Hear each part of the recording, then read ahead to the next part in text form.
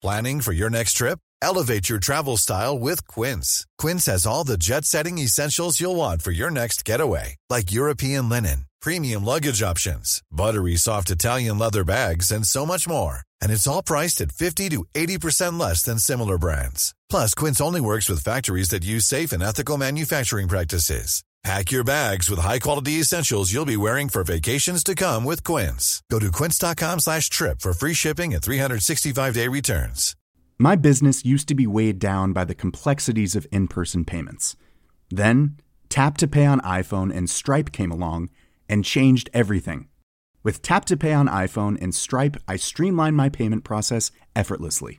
Now I can accept in-person, contactless payments right from my iPhone.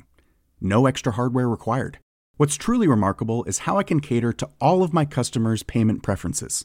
Whether they're using cards, Apple Pay, or other digital wallets, Tap to Pay on iPhone and Stripe ensure a smooth checkout experience every time. And it's not just me. Stripe helps businesses of all sizes, from local markets to global retailers, scale quickly and stay agile. To learn how Tap to Pay on iPhone and Stripe can help grow your revenue and reach, visit stripe.com/tapiphone. Hey, it's Ryan Reynolds, and I'm here with Keith, co-star of my upcoming film, If, only in theaters May 17th. Do you want to tell people the big news? All right, I'll do it. Sign up now and you'll get unlimited for $15 a month and 6 months of Paramount Plus Essential Plan on us. Mintmobile.com/switch. Upfront payment of $45 equivalent to $15 per month. Unlimited over 40 gigabytes per month. Face lower speeds. Videos at 480p. Active Mint customers by 531.24 get 6 months of Paramount Plus Essential Plan. Auto renews after 6 months. Offer ends May 31st, 2024. Separate Paramount Plus registration required. Terms and conditions apply if rated PG.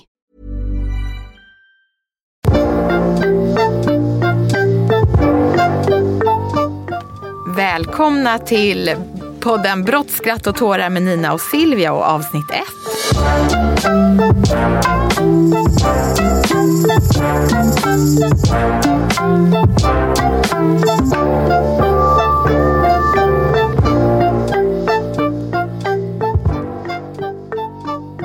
Jag heter Nina Lövenhjelm och jag heter Silvia Ingosdotter Åkermark. Jag arbetar som brottmålsadvokat på advokatfirma Johan Reiner i Stockholm som är specialiserad på brottmål. Och innan jag blev brottmålsadvokat så arbetade jag under flera år som domare i både tingsrätten och i hovrätten. Men till slut så sadlade jag om och bytte sida och nu har jag helt hittat hem i rollen som främst försvarsadvokat. Och vem är du, Silvia? Ja, jag är också brottmålsadvokat och driver min egna byrå tillsammans med min man och en annan advokat som heter Brottsbyrån. Och vi är också specialiserade på brottmål. Och jag var ju tidigare åklagare, till slut specialiståklagare. Vi sitter i åklagarkammare här i Stockholm och jobbat som det är 9 år. Och vi har ju tillsammans över 30 års erfarenhet av just brottmål. Och intresset för brottmål är ju oerhört stort, ser vi ju i samhället. Så... Och varför ska man lyssna på vår podd? Ja, det kan man ju undra. Varför det finns ju massor med crime-poddar. Och både då framförallt engelska, amerikanska och många svenska. Men vi känner ju ändå att det faktiskt finns en lucka. Att det är ju få som ändå har den kunskapen vi har. För vi har ju en unik kombination av erfarenhet. Alltså både domare, åklagare och vara brottmålsadvokat. Och det är ju relativt få som har det. Och vi tillsammans är ju ett extremt bra team också, för vi har ju också båda lite glimten i ögat. Vi tycker ju om att berätta. Vi är oerhört intresserade av det vi jobbar med, men också det som händer i samhället. Både då att vi vill vara en röst i debatten, att vi vill inte att det ska vara så svart eller vitt. För vi upplever ofta i media att det är mycket vi och dem, och många får ju felaktiga uppfattningar om saker när det oftast kanske finns väldigt bra förklaringar till det. Och att vi vill då, kommer vi diskutera det bland annat också. Ja, och ge en nyanserad bild på det hela. Och själva anledningen till att vi startar den här podden, det är att jag och Silvia, vi arbetade som juridiska experter för Sveriges Radio förra året. Då bevakade vi terrorrättegången på Drottninggatan, så vi var med i rättegången på plats och även i radio och fick då feeling. Det var väldigt kul att arbeta med radio och vi fick mycket frågor från allmänheten. De ringde in och ställde frågor om brottmålsprocessen och vad man har för rättigheter och vad som händer om man blir misstänkt för ett brott med mera. Och det var därför vi kände att det finns verkligen ett behov av en sån här podd. Och vi fick också bra feedback att vi förklarar det på ett väldigt förståeligt sätt som ändå gör att många människor vill veta ännu mer. Och jag tror också att det var väldigt duktiga journalister också som vi blev intervjuade av som hade ett intresse. Och då utvecklar man ju sig själv också. Man får tänka till att man kan uttrycka sig på ett sätt som gör att människor förstår det. Precis, på ett enkelt sätt. Så gemene man förstår. Och också att det finns mycket fördomar som vi verkligen vill lite slå hål på.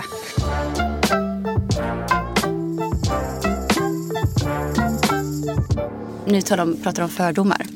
Så är det ju så att det finns ju få yrkesroller som det finns så mycket fördomar om och så mycket, ska man säga, negativ syn på som just försvarsadvokatrollen. Och Nina, vad tycker du egentligen är de främst och mest felaktiga fördomarna? Alltså många tror nog att det är mycket mer glamoröst än vad det är. Och en del förstår nog inte hur mycket och hårt vi arbetar.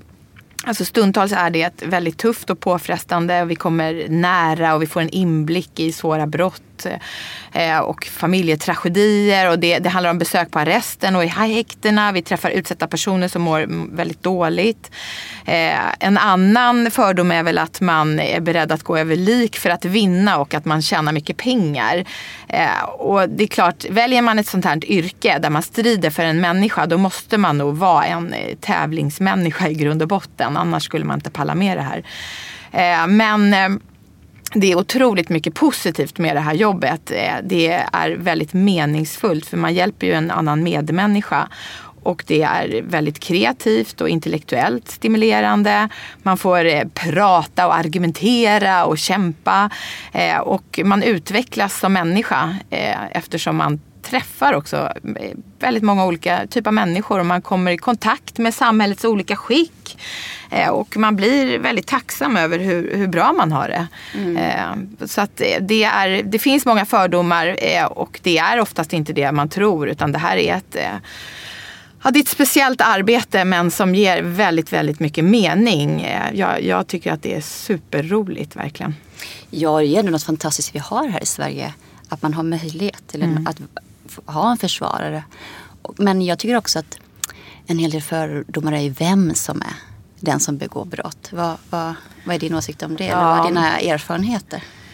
Men det är klart att många har en viss typ av fördom om att det är bara en viss typ av människor som begår brott. Men så är det ju verkligen inte. Utan det kan vara vem som helst kan bli misstänkt för ett brott.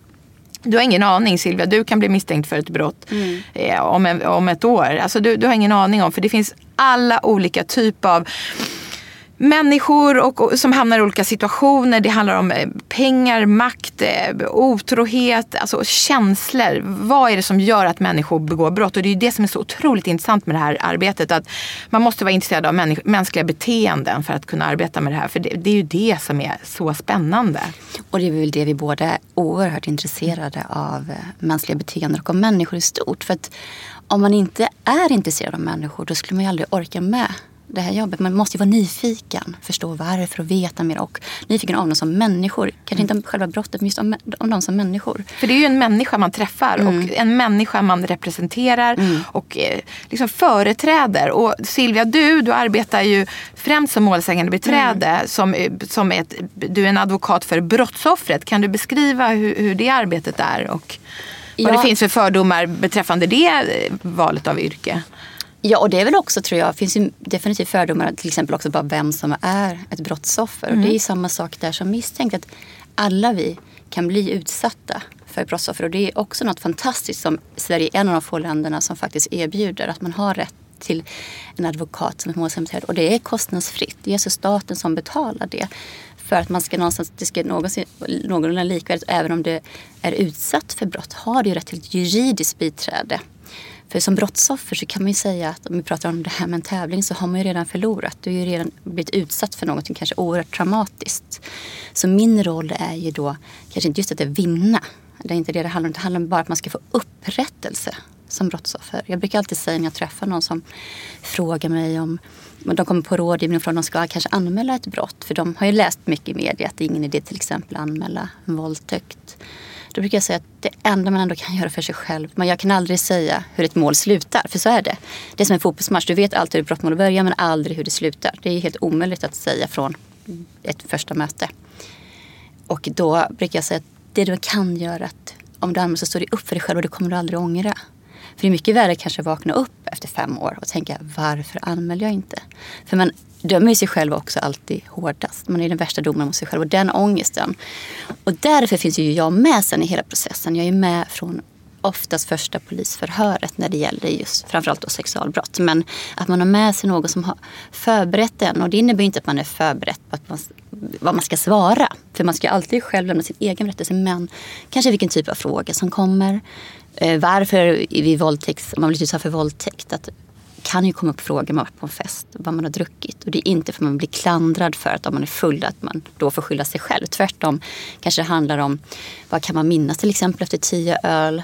Det handlar mer om det. Eller vad man har på sig. Det kanske handlar om hur kunde då någon stoppa upp handen, kanske om det var kjol eller byxor. Hur det har gått till helt enkelt. Att det är inte för att kränka målsäganden. Då upplever jag att om man blir väl förberedd, då blir man ju inte på samma sätt kanske upplever sig kränkt. För man är såklart har ju taggarna ut och det är ju jättejobbigt att berätta.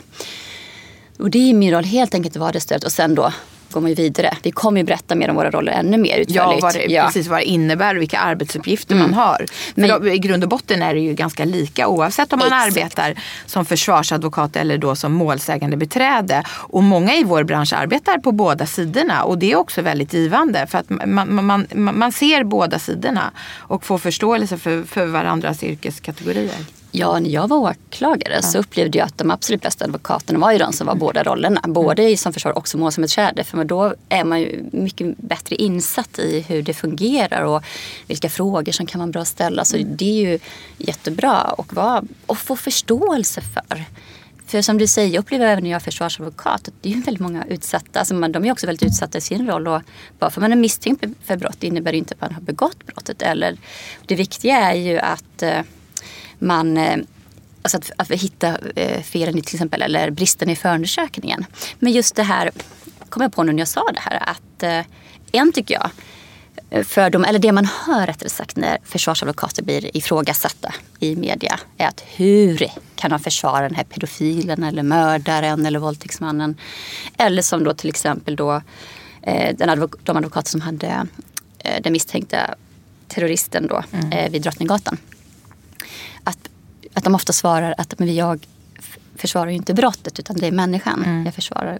Men vad innebär egentligen det? Ja, det är ju en fråga man får nästan varje vecka och varenda middag man är så bara, hur kan du försvara någon som du vet är skyldig? Men då svarar jag vet inte om den här människan är skyldig eller inte för jag har inte varit där. Och i min roll så ska jag inte efterforska sanningen utan jag ska utgå från vad klienten säger. Det är klientens linje som är min arbetshypotes. Och domstolen, de ska göra en prövning av den bevisning som åberopas. Så det är inte sanningen som på något sätt kommer fram vid en rättegång. Och det är många som tror det och har den missuppfattningen att nu ska sanningen fram. Tyvärr så sanningen, det är ju bara det som händer där och då. Och det är ju bara de personerna som är delaktiga då som ser det. Och jag som advokat vet inte, jag har inte varit där.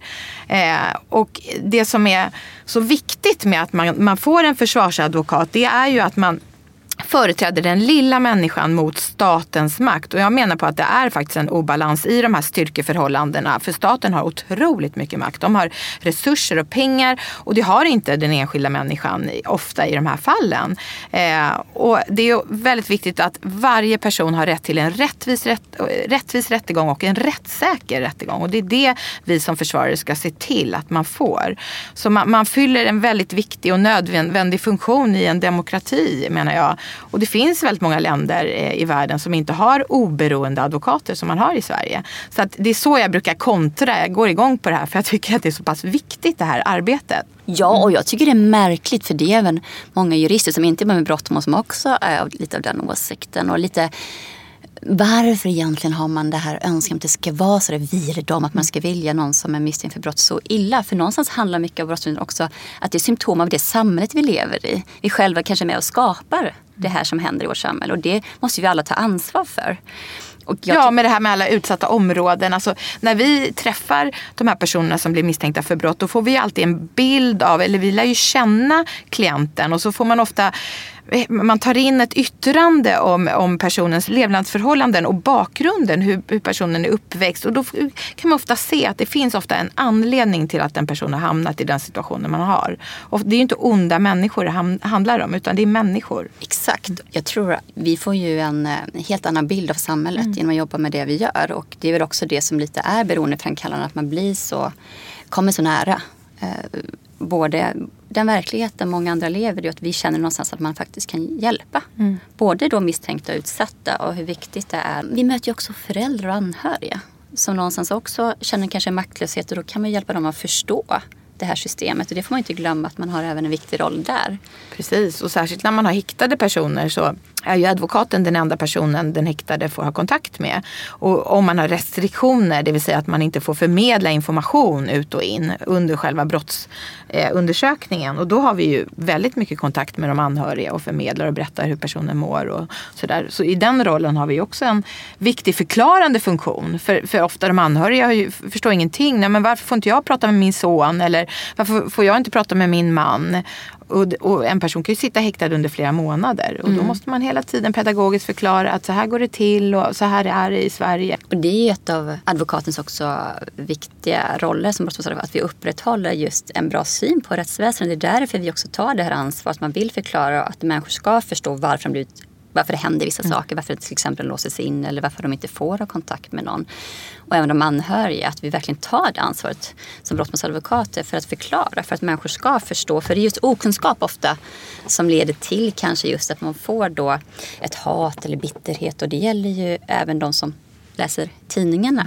Och det är ju någonting vi kommer i varje avsnitt, att alltid ta upp någonting som vi antingen då ett uppmärksammat fall. Jag vet att nu under våren, vi har ju pratat om det här ett tag, den här podden, och jag har varit lite frustrerad för det har ju varit en del väldigt intressanta ämnen som Leaving Neverland, det här med Michael Jackson hade vi gärna velat prata om, eller det som hände med Josefin Nilsson. Det kommer ju alltid, så här är det i vårt samhälle, det är ett oerhört intresse. Både kan vi säga nästan 70% handlar ju om brottmål i media. Att prata om faktiskt sånt som vi upplever att det här kan vi nog utveckla lite, för det här känner vi har blivit lite missuppfattningar kring. Och i dagens avsnitt så kommer vi prata om något som varit uppmärksammat de senaste veckorna, och det är ju den här serien Störst av allt. Hey, it's Danny Pellegrino from Everything Iconic. Ready to upgrade your style game without blowing your budget? Check out Quince. They've got all the good stuff, shirts and polos, activewear and fine leather goods, all at 50 to 80% less than other high-end brands. And the best part? They're all about safe, ethical, and responsible manufacturing. Get that luxury vibe without the luxury price tag. Hit up quince.com/upgrade for free shipping and 365-day returns on your next order. That's quince.com/upgrade. There's never been a faster or easier way to start your weight loss journey than with PlushCare. PlushCare accepts most insurance plans and gives you online access to board-certified physicians who can prescribe FDA-approved weight loss medications like Wegovy and Zepbound for those who qualify. Take charge of your health and speak with a board-certified physician about a weight loss plan that's right for you. Get started today at plushcare.com/weightloss. That's plushcare.com/weightloss. plushcare.com/weightloss. If you're looking for plump lips that last, you need to know about Juvederm lip fillers. With Juvederm Volbella XC and Juvederm Ultra XC, your lip look, whether it's subtle or bold, can last up to 1 full year with optimal treatment and no additional maintenance. Find a licensed specialist and see if it's right for you at Juvederm.com today. That's JUVEDERM.com. Add fullness to lips in adults over 21 with Juvederm Volbella XC or Juvederm Ultra XC. Do not use if you have severe allergies or a history of severe allergic reactions, or if you're allergic to lidocaine or the proteins used in Juvederm. Tell your doctor if you have a history of scarring or taking medicines that decrease the body's immune response or that can prolong bleeding. Common side effects include injection site redness, swelling, pain, tenderness, firmness, lumps, bumps, bruising, discoloration, or itching. As with all fillers, there's a rare risk of unintentional injection into a blood vessel, which can cause vision abnormalities, blindness, stroke, temporary scabs, or scarring. For full, important safety information, visit Juvederm.com. Hey, it's Ryan Reynolds, and I'm here with Keith, co-star of my upcoming film, If, only in theaters May 17th. Do you want to tell people the big news? All right, I'll do it. Sign up now and you'll get unlimited for $15 a month and 6 months of Paramount Plus Essential Plan on us. MintMobile.com/switch. Upfront payment of $45 equivalent to $15 per month. Unlimited over 40 gigabytes per month. Face lower speeds. Videos at 480p. Active Mint customers by 531.24 get 6 months of Paramount Plus Essential Plan. Auto renews after 6 months. Offer ends May 31st, 2024. Separate Paramount Plus registration required. Terms and conditions apply if rated PG. I'm Sandra, and I'm just the professional your small business was looking for. But you didn't hire me because you didn't use LinkedIn Jobs. LinkedIn has professionals you can't find anywhere else, including those who aren't actively looking for a new job, but might be open to the perfect role, like me. In a given month, over 70% of LinkedIn users don't visit other leading job sites. So if you're not looking on LinkedIn, you'll miss out on great candidates like Sandra. Start hiring professionals like a professional. Post your free job on linkedin.com/achieve today.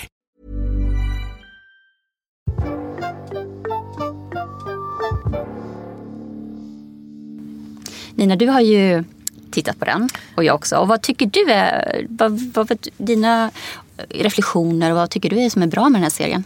Jag tycker att boken tycker jag var superbra och jag tycker att det är mycket positivt med den här serien. Och framförallt så ger den en ganska bra inblick i brottmålsprocessen. Och att man faktiskt, alltså man förstår då att man faktiskt kan bli häktad när man är så pass ung. Och själva beskrivningen och när de visar hur hon har det här i häktet, det är faktiskt en ganska verklighetstrogen bild. Man sitter alltså inlåst i sin cell 23 timmar och man har ingen att prata med förutom sin advokat. Och ofta bryts man ner successivt. Och det är ofta extremt tufft och olika klienter hanterar det på olika sätt. Och det här kommer vi också komma in på mer i nästa avsnitt. Så den delen i serien tycker jag är väldigt bra och verklighetstrogen. Och sen också att man förstår att alla kan bli misstänkta för brott oavsett vilken samhällsklass man kommer ifrån. Och det är ju det som blir väldigt tydligt i den här, eller det är ju det man vill fokusera på i den här serien. Sen kan man ju tycka att det är lite, ja, verkligen sådär. Men man kan inte heller köpa sig fri oberoende om man nu har väldigt mycket pengar. Så det är ingenting som hjälper dig i den situationen. Sen tycker jag också att den ger en ganska bra bild av det här med narkotikan. Vad den har för inverkan på människor. Och det visas här en glamorös bild av narkotika med fester. Men också det negativa. Vad det här då i slutändan kan leda till. Att man kan hamna i missbruk. Vilket ofta leder till brottslighet och också kan leda till en psykisk nedbrytning. Och det är ju det är mycket fokus på det. Och den här pappan då, hur han behandlar sin son. Vad tycker du om Silvia? Och vad tycker du om serien i stort? Nu var jag inne lite på det här positiva, men vad har du för åsikter? Jag tycker den är väldigt bra, framförallt både för såklart ungdomar och föräldrar att titta på. För det är så mycket som kommer fram som vi ser, men som jag tror många inte riktigt vill se. Just bland annat hur vanligt förekommande det är med droger på fester, framförallt och kanske en lite högre klass i samhället. Faktiskt, jag har hört skrämmande siffror, eller vi vet ju det. Och det är ju väldigt jobbigt eftersom många som du har barn och jag själv bonusbarn, att man vet ju hur stor risken är att de kommer utsättas för det här och hur svårt kanske det är att stå emot. Och då är det väldigt bra att man visar det samtidigt som det kanske blir lite glamoriserat, att det lite hör till. Om man har pengar att man ska då kanske ta kokain och annat. Men det är ju någonting som kan leda till väldigt dåliga konsekvenser. Och jag möter ju många som utsätts för sexualbrott. Och då har ju tyvärr väldigt ofta antingen både alkohol och droger varit inblandat. Och det gäller ju också att man för på tal om det här med att man inte vet vem som kommer begå brott, så är det många föräldrar som kanske ofta är mer oroliga för att deras döttrar inte ska utsättas för något, men de glömmer bort sina söner. För att man kan inte veta vem det är som kommer kanske begå sexualbrott. Så ser det ut. Det är inga monster som begår våldtäkter på något sätt. Det är framförallt, alltså, vi träffar ju många helt vanliga killar från helt vanliga familjer som blir misstänkta för den här typen av brott. Alltså det blir bara mer och mer vanligt. Det är inte alls den här urtypen att det är någon våldtäktsman i skogen som är helt främmande för personen. Utan alltså till det största hela så är det ju helt vanliga personer. Verkligen, och det har ju också, man har försökt också ta upp vissa typer av grupperingar som skulle vara mycket mer vanligt förekommande. Så är det ju inte, utan det vanligaste är ju faktiskt, när jag var åklagare så reagerade vi på att i princip då den främsta, eller den mest vanliga anmälda våldtäkten var ju oftast på efterfester eller bland unga, nu pratar jag bland unga, eller på fester när någon låg avdäckad, till exempel en tjej. Att vi kunde inte förstå, eller så att de låg och sov. Alltså bara varför, hur kan man tro, vad är det som gör att de här personerna tror att det är okej att begå det här? Alltså penetrera en person som är sovande eller avdäckad. Och det även ganska ofta var det förekommande att det var väldigt nära vänner. Upplever jag fortfarande, för sådana mål har ju. Ja. För det är ju väldigt oftast jobbigt, det är så skambelagt fortfarande att bli utsatt. Det är fortfarande jag jobbar mycket med ju. Att man blir så chockad att ens kanske bästa killkompis gör någonting med en. Och då behöver inte ens alkohol vara inblandat. Och på samma sätt är det ju lika skambelagt att bli misstänkt för det här brottet. Verkligen. Ja, för det är ju det, alltså, våldtäkt, det kommer vi också komma in på. Det kan innefatta väldigt många olika typer av handlingar. Det kan vara fråga om alltså att man stoppar in ett finger. Eller, alltså, det är inte kanske den här våldtäkten som gemene man tror. Utan det är andra typer av sexuella handlingar som innefattas i det här. Men att bli misstänkt för våldtäkt det är väldigt, väldigt jobbigt för en misstänkt. Oavsett om den här personen har gjort det eller inte, så är det blir du dömd för den typen av brott, så får det livsavgörande konsekvenser för den personen. Både vad det gäller möjligheten till att få ett arbete och även andra relationer och i sin familjesituation också. Ja, och jag tror att den här bilden av att man tror att det är monster, eller man vill gärna tro, det gör också att många i en sån här kanske är väldigt svårt att acceptera då. När man blir misstänkt och väldigt svårt att hantera. Att då kanske en son skulle göra något sånt här. Att man har väldigt svårt att ta in det istället för kanske då försöka hjälpa. Om det är så. För det är någonting vi också har ansvar för. Att det inte ska bli så att många killar faktiskt begår övergrepp. För det är också väldigt traumatiserat, så kan det vara väldigt svårt för dem att hantera. För de har inte fått verktygen helt enkelt att kunna hantera vissa situationer. Men den här då också serien, förutom det här, så tycker jag att pappan säger, det är ju ont i hela min själ när jag ser det här, hur han behandlar sin son. Och det är tyvärr inte heller så ovanligt. Det möter vi ju också. Och vad föräldrar, vi ser ju att för barn, och det gäller framförallt också yngre barn, att föräldrar kan alltså göra vad som helst. För barn är föräldrar deras allt, oavsett vad de gör för dem. Men också att föräldrar också sånt ansvar de gör med sina barn, att de skapar ju det här genom sitt sätt.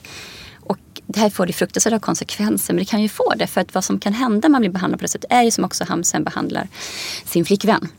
Och det tycker jag är något också väldigt bra med den här serien, att visa hur tidigt det börjar med destruktiviteten i relationer, och hur svårt och hur nedbrytande det kan vara att hamna i det och att våga berätta det. Jag möter ju en hel del som att det är så oerhört svårt att berätta att man har hamnat. Många har upplevt då, framförallt har det varit tjejer som upplever den skammen också, att hamna med någon, att bli kanske kallad fula, kränkande saker. Att det är svårt att ta in det. Man är ju en stark tjej, kanske jätteduktig i skolan och är har mycket kompisar, men att man har en hemlighet, och det är hur man blir behandlad av sin pojkvän. Och faktiskt också vilka är det sätter i själen, att man har svårt kanske hantera det sen framöver också i andra relationer. För jag tror att man ofta tror kanske att det börjar inte så tidigt, men det gör det. De gärningsmän jag har mött, jag var ju relationsvåldsspecialist när jag var åklagare. Jag hade en hel del faktiskt unga, och det var oftast det jobbigaste. Jag var med om till och med att nästan domare började gråta, och även målsägandebiträdet när jag var. För att det var så gripande, för de var inte då, när de berättade, både målsäganden och misstänkt, de var ju bara 15 och 17. Till skillnad mot många som vi möter i rätten är de äldre, och då har de redan, för de är så normaliserat att de nästan har svårt att berätta om att de själva är offer. Och misstänkta har ju verkligen lärt sig eller de ljuger och lämnar all skuld på målsägaren. Men här var det att hon berättade så, det här fallet var att hon hade väldigt bra betyg, var jättesöt och väldigt duktig på alla sätt. Alltså verkligen man nu ska kalla en populär tjej, och han var inte alls lika bra som henne i skolan. Och han sa, alltså för att han kunde inte hantera det. Så han bara sparkade på henne och bara kallade henne hora, för han ville någonstans klara inte av att hon var bättre än honom. Och att någon berättade så öppet om det i rätten, och hon berättade hur det känns att bli kallad hora och bli spottad på och liggare på marken. Så det här var ju innerstans, liksom, de gick på en jättebra skola. Så det är ju så fruktansvärt. Alltså gripande, det är ju alltid fruktansvärt, men de var ju så oförstörda i det de berättade, för vi så sällan hör det i en rättssal. Då blir det väldigt tydligt också vad det handlar om. Det handlar om att det här är inte kärlek. Och hamnar man i en sån relation så måste man berätta det direkt, för det kan få sådana oerhörda konsekvenser för en själv. Och hans föräldrar var väldigt, väldigt bra. De var ju med och tackade till och med mig för han skulle få hjälp. För det är också viktigt att man tar tag i de här situationerna, så att det blir som den här pappan. i serien. Exakt. För det fortsätter ju inte bara mot ens partner, det blir även sen i barnen i slut. Alltså faktiskt vilka konsekvenser det får. För de här barnen riskerar ju sen faktiskt att begå brott mot andra. Precis, och det är ju ofta det att gärningsmännen själva har ju ofta haft en fruktansvärd barndom. Kanske inte haft några föräldrar som har stått upp för den personen. Kanske ofta blivit misshandlade, haft alkoholiserade föräldrar. Många har ju bott i fosterhem. Alltså det kan man ju verkligen konsekvent se i de här tragiska fallen. Att de har blivit illa behandlade från att de var små barn. Och det leder till att man behandlar andra människor på samma sätt. Och där har vi också ett ansvar att vi ska se de här barnen. Ja, vi måste uppmärksamma dem. För de finns överallt i samhället och de har nästan inte någon röst ens. Nej. Och det kan vi också prata om att när man till exempel är särskild företrädare. För det finns ju också en roll när man är advokat att man då går in som särskild företrädare när barn utsätts framförallt av sina föräldrar. Vad det innebär. Men något annat i den här serien då som jag tycker är mer negativt, som jag verkligen reagerade på, som gjorde att jag knappt kunde titta på serien. Och det är ju hur man då, det är såklart de här scenerna man själv har kunskap om hur det går till. Det var bland annat en häktningsförhandling där i princip allt var fel. Och det är såklart, i dramaturgiskt så vet man att det måste ibland vara lite, kan ju inte helt vara som det kanske är i verkligheten. Men det menar jag, det är också viktigt för ungdomar att se hur det går till på riktigt. Och det fyller ingen funktion. Varför ska man säga fel saker? För nej, och det blir ju fel. Ja, för då kanske fel. Ungdomarna eller vem som helst kommer till en rättegång och så bara, nej men så här var det ju inte. Det här är jag minst sett till största av allt. Och det ska ju ändå beskriva en svensk rättegång. Och så är det helt, de säger fel grejer. Alltså de sitter på fel platser. Alltså allt är egentligen fel. Och jag vet inte om de inte har kontaktat någon advokat eller någon domare och fått ledning av hur det är på riktigt. För om man jämför med boken så var det ju helt korrekt beskrivet i boken. Där var det ju någon riktigt duktig advokat som hade granskat den. Och så var hon ju, hon är ju advokat i grunden, men hon arbetar ju inte med brottmål. Men hon har i alla fall sett till så att det var verklighetstroget. Ja, och jag gillade också, vad jag gillade med boken var ju beskrivningen att man fick en 17-årings perspektiv på bland annat hennes försvarsadvokat och hans assistenter. Hon dissar ju mig i den här boken för att jag är med i den här filmen som finns på Domstolsverkets hemsida. Då är jag åklagare och hon dissar hur den här tjejen ser den filmen. För jag själv brukar faktiskt säga till mina klienter att titta på den, för den visar ändå bra hur en rättegång går till. Det är faktiskt korrekt på det sättet. Men hur dåliga skådisar vi är. Men det är ju en 17-årings perspektiv, de brukar ju dissa. Men jag tycker det var jättekul att läsa.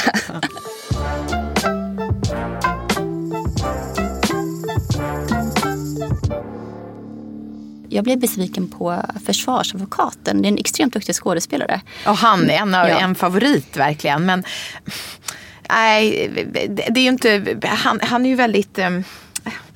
icke-levande människa så att säga, väldigt sådär fyrkantig beskriven, och så är ju faktiskt inte de flesta försvarsadvokaterna, och jag tror inte man blir så långvarig i det här jobbet om man har det sättet mot klienten, för att som försvarare kommer du ofta väldigt nära din klient och du ska ju vara professionell, absolut, men det är klart att du blir personlig. Det här är ju en människa som på något sätt lägger sin framtid i dina händer. Du har ju ett enormt ansvar. Och då blir man blir mer personlig än hur han beskriver, eller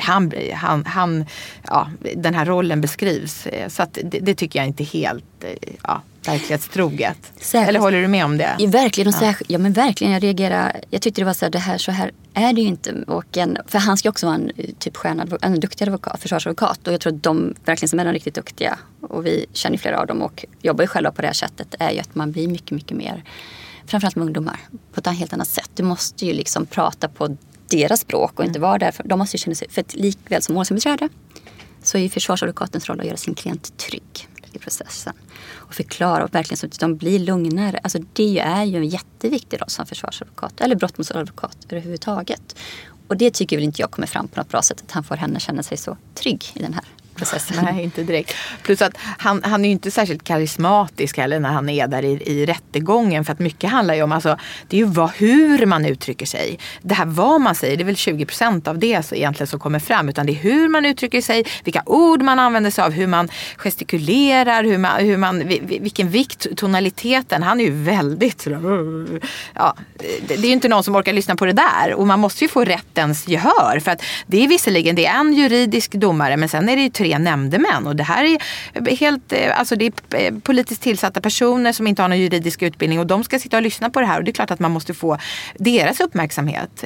när man strider för sin klient? Ja, de bästa och mest framgångsrika både vad gäller åklagare och brottmålsadvokater är ju de som verkligen får rättens ära och är karismatiska och kan berätta på ett levande sätt. Man måste ju ändå få, liksom som åklagare handlar det ju, om man ska säga så, sälja in målet till rätten i en sakframställan. Då måste det ju så målande och så bra möjligt kunna beskriva, få rätten att redan vara på din sida. Ja, från början när jag var åklagare. Så är det ju lite. Och samma för försvarsadvokat såklart. Och även som målsägandebiträde att få dem att se människan. Precis. För oftast kan ju åklagare som är objektiva kanske inte berätta så mycket om personer. Till exempel har jag varit med om när barn har blivit utsatta. Man glömmer kanske, som har blivit mycket äldre nu, man glömmer kanske visa dem hur de såg ut då. Eller vid ett mord, att man glömmer lite person. Att det blir så otroligt liksom, kliniskt på något sätt. Och då tycker jag som min roll är målsägandebiträde att ta fram, visa vem det faktiskt är som blivit utsatt för brottet. Och då har jag en fråga till dig också, Nina, för att om vi pratar om just försvarsadvokat, vi pratar om hur bra det är i Sverige, men hur är det? Hur går det till när man får ett mål? Och kan man välja där man vill? Ja, det är en intressant fråga och det är många som inte vet svaret på det. Kan man välja vem man vill? Kan man välja den här stjärnadvokaten som man läser om i tidningarna och är de mycket, mycket bättre än en mer okänd advokat? Det kommer vi att prata om i nästa avsnitt. Precis, och vi kommer även då gå igenom hur man blir häktad. Hur går en häktning till och vad som krävs? Det kommer vi prata om och också hur det påverkar personer som vi varit med om som kanske suttit häktade väldigt länge. Vad det innebär. Vi kommer prata om några spännande mål som har varit ganska uppmärksammade och som har inkluderat ganska långa häktningstider. Och vi kommer också prata om en dom i ett människohandelsmål som jag sitter och väntar på nu som kommer meddelas inom 2 timmar i princip, som är oerhört intressant. Jag var målsägandebiträde och ett av de absolut jobbigaste målen jag varit med om, hur man verkligen får se hur en människa blir avhumaniserad som för bara bli en handelsvara, både för människohandlarna och för sexköparna. Och det är också där har ju åklagaren valt att åtala en av sexköparna för våldtäkt vid 2 fall, för hon menar att han har förstått att hon var utsatt för människohandel och då kan man ju inte betala för samtycke. Hon har ju då inte samtyckt. Så det finns mycket att prata om med det fallet. Tack för idag och vi hörs nästa vecka. Hej då! Hej då!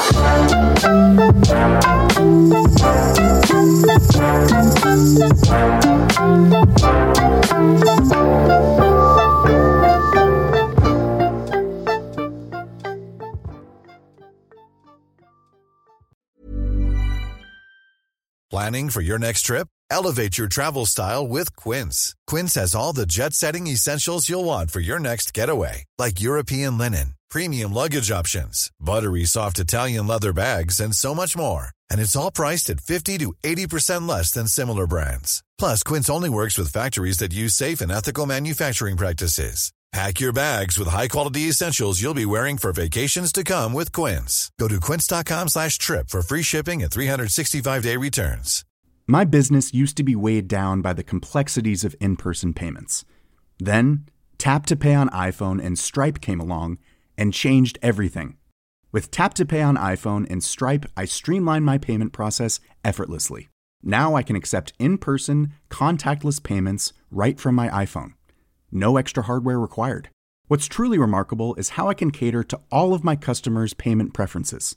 Whether they're using cards, Apple Pay, or other digital wallets, Tap to Pay on iPhone and Stripe ensure a smooth checkout experience every time.